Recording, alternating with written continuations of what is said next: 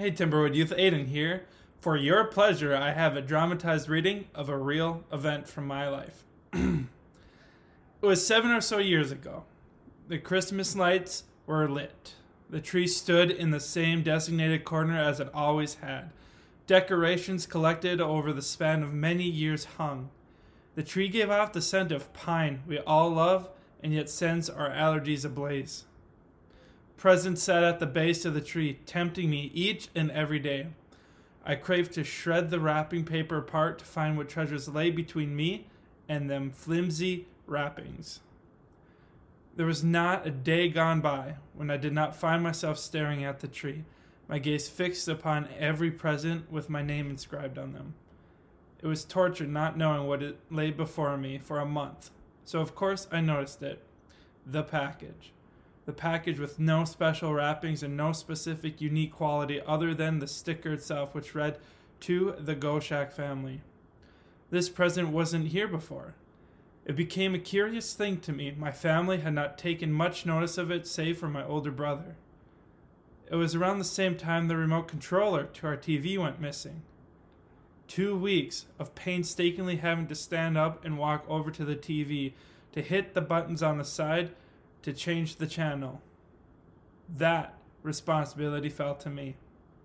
I had the misfortune of being born the middle child, a gift and a curse at the same time. In my family, responsibilities of the mundane, such as changing the channel by hand, went to me rather than my younger sibling, the innocent baby of the family. Until the remote controller was found, it was my displeasure to be the one to change the channel at the behest of my parents and elder siblings. Then, Christmas finally came.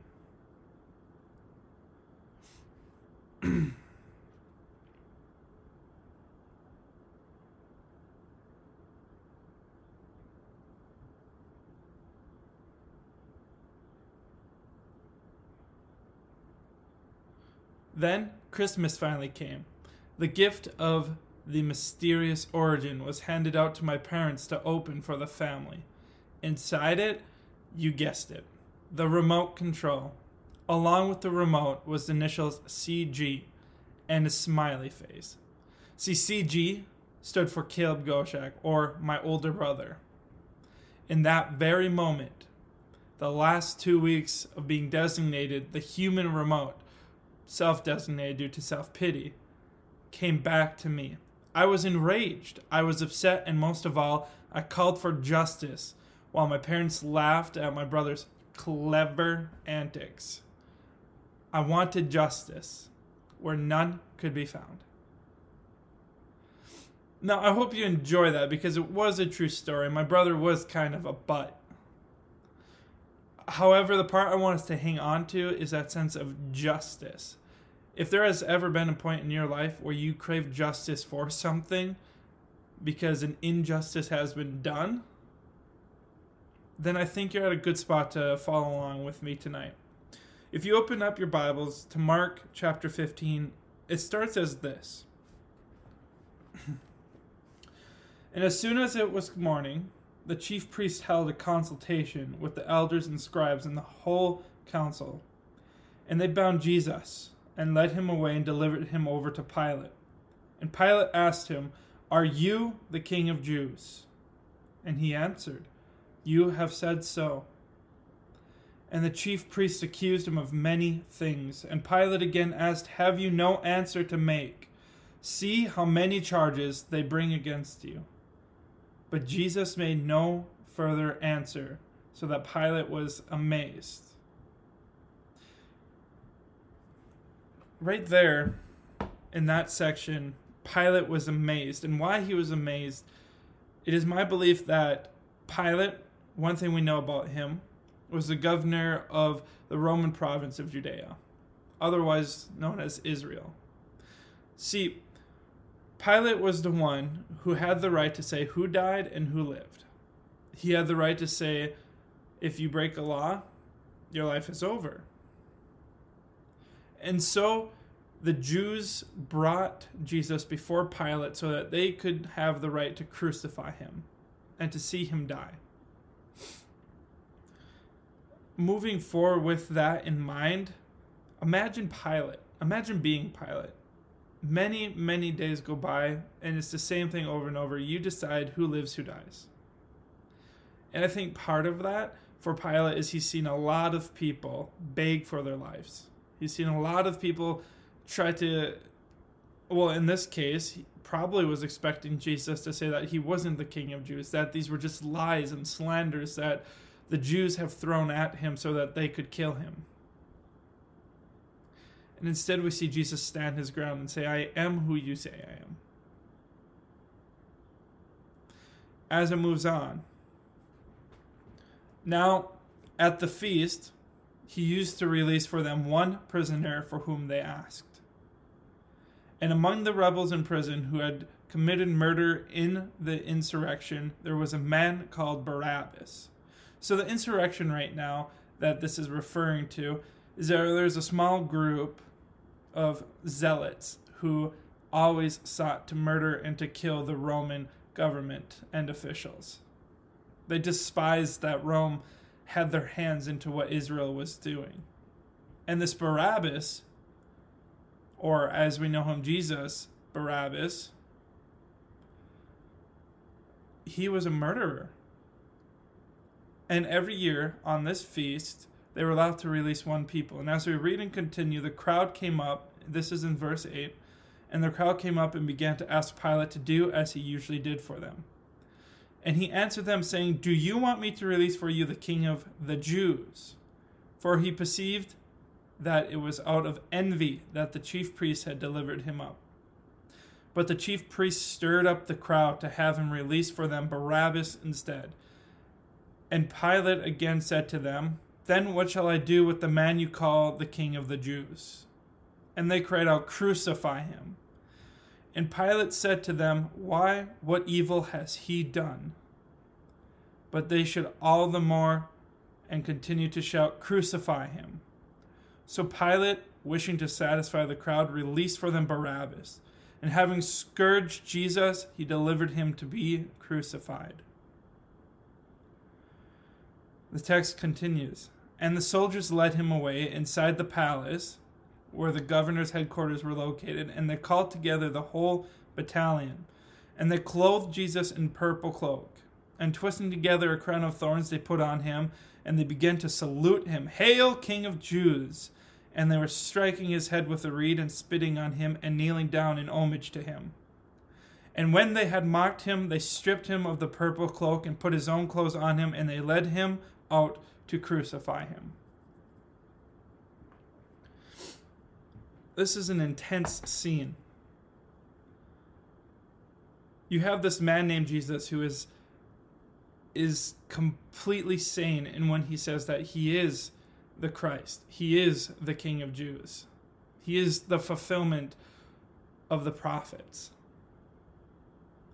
And here you have a group of Jews who are so blind that they call themselves leaders and teachers of the law, and yet they don't get the picture. We've seen this time and time again in our text that we've been wrestling with in Mark. We see time and time again that Jesus comes forward, he interacts with those that call themselves the leaders, the teachers of the law.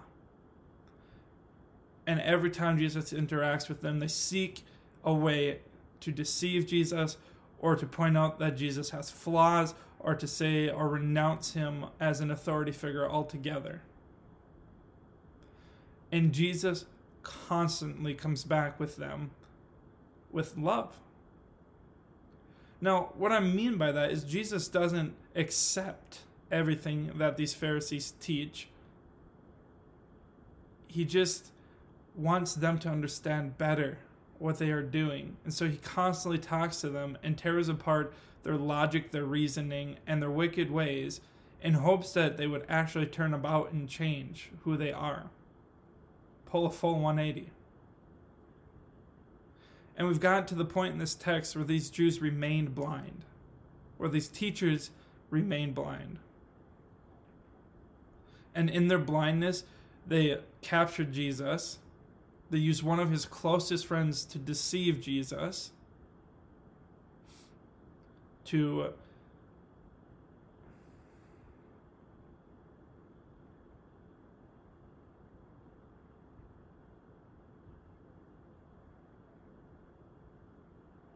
They used one of Jesus' closest friends to betray Jesus.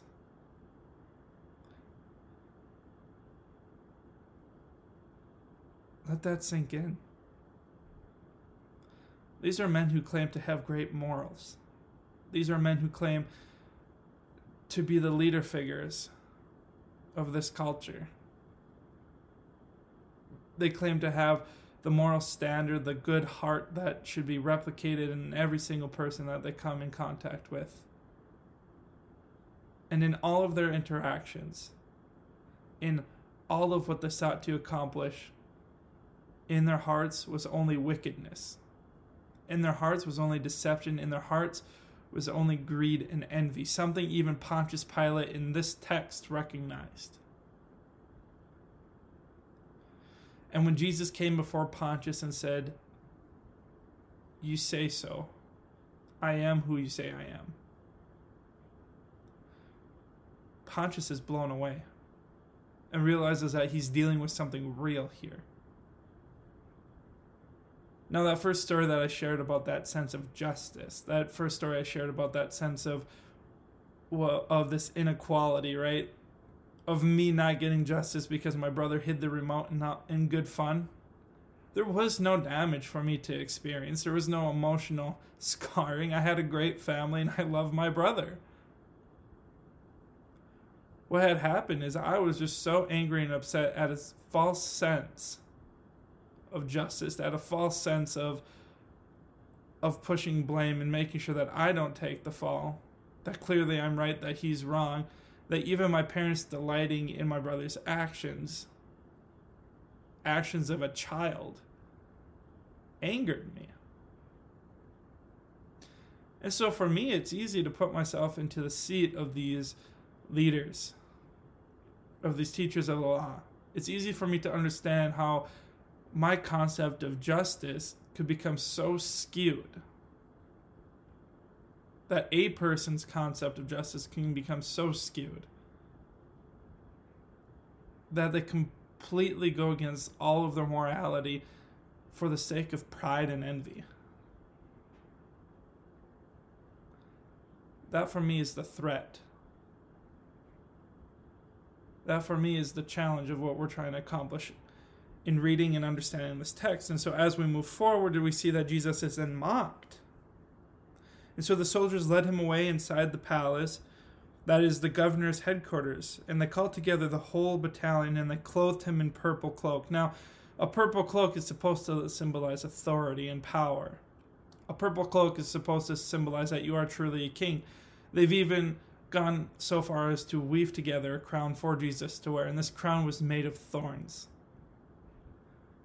And they didn't just twist it together and put it on his head. They would have twisted it together, put it on his head, and beat it into his head. And this cloak, they would have stripped him and put this purple cloak around him. And they were dancing around him in mockery, saying, "Praise this king, praise this man." I can't help but wonder how easy it is for us to follow the crowds, to follow standards that are exemplified for us, of our friends, of our family, of our, any group that you're in. And to not judge the goodness or the heart behind something, but to just step into it thinking, well, they're doing it, why shouldn't I? See, I like to think that every human being who has a relationship with Jesus is pushing themselves and challenging themselves for the good. And I think this stands to be true. I also believe there are times when those people do everything they can to be good and they still find themselves stuck following the letter of the world, following the example of those who are corrupt, just in small choices even sometimes. For example, let's just say that you're taking a test, right? And during your test, you realize, okay, I didn't study, I didn't read my book, and at the end of your test it says, did you read the book that this test is based on? And you answer, yes, I did, because you don't want to lose a point. It's just one point. It wouldn't have harmed anybody, but it's also just one point, so why be honest? Other examples come to mind for me of that same exact philosophy. Just letting one little evil into our lives, letting one little thing go by because it's so small that who's going to notice? And I think that's where the leaders and these philosophers and teachers of the law got corrupt, because it was one little thing after another after another. Now, the hope in this message, mind you, is that you have a man like Pontius Pilate, who is a Roman governor, who doesn't have a relationship with Jesus, who most likely didn't have a relationship with God, and he stands before Jesus, and he recognizes that as Jesus spoke with truth. And something in Pontius stirred in his heart. And we'll talk about this more later or next week when Chris teaches. Something stirred in Pontius's heart where even he, as an unbeliever, was able to be captivated by the truth that God set forward for him to see. And so Pontius, being captivated by this truth, sat there in awe of Jesus' response. And those parts that I'm talking about, just going along with the crowd, we see Pontius do that still. And that's where in this story my heart breaks. Is if I relate even to Pontius, then let's take that perspective. That you're a man or woman of moral standards, that it is your job to judge who is right, who is wrong in any given situation. And before you stood another man, being judged by you, and they tell the truth and say, this is exactly who I am. And they leave no defense, no sense of other direction in their conversation with you. That they truly are God, as Pontius is talking to Jesus. And Pontius starts to understand this, right? And yet he still gives Jesus over to be mocked and to be crucified. And why? Because he feared the crowd. So Pontius even gave an opportunity to the crowd to have Jesus Barabbas, saying, here's a man who committed murder, here's a man who is guilty of everything that he is charged with. Who would you rather have set free? This Jesus of Nazareth, who to Pontius really didn't seem to have committed any crime, or Jesus Barabbas, a man known to be a murderer? Pontius is testing them. And the leaders of the law even given this opportunity. The Pharisees given an opportunity to still turn and say, no, release Jesus. In this moment, chose Jesus Barabbas. They would rather see a man, a murderer, be let go than admit that they have been wrong this whole time. And I can't help but wonder, going from the perspective of the Pharisees again, if they had a concept in their mind that Jesus really was who he claimed to be. And that's something I wrestle with, is they've seen and heard of all the miracles that Jesus performed. They had an understanding walking amongst the people in the crowds that this Jesus could really be legitimate. And instead of approaching Jesus with genuine heart to understand who he was, they decided to go against him because he posed as a threat to the culture that they set up, that they wanted to experience. So yeah, I think that this story gives us that this account gives us a lot to wrestle with. Whether you choose to take it from the perspective of Pontius and wrestle with what would it be like to be in the position of judgment and to try to make good judgment, and what morals is Pontius working with, what standards is he working with, to put yourself again in the perspective of the Pharisees and looking at your own lives, analyzing your own lives, and seeing where do you allow sin to get in the way of your understanding of who Jesus is? Where do you allow pride and envy to come into the picture and steal from you a moment of kindness? Or putting yourself into perspective of Jesus, how certain are you in who you are? How certain are you in your relationship?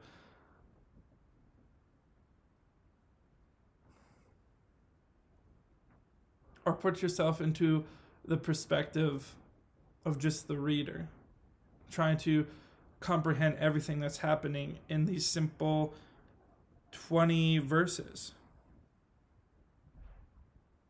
I think there's a challenge here that's posed to us to take this text and to wrestle with it from every angle that we can. And tonight, I give you a few. Let's go to prayer. Dear Heavenly Father, I just thank you so much for the opportunity to share my heart, for the ability to connect with these students, and to just be present with them. In your name I pray, amen.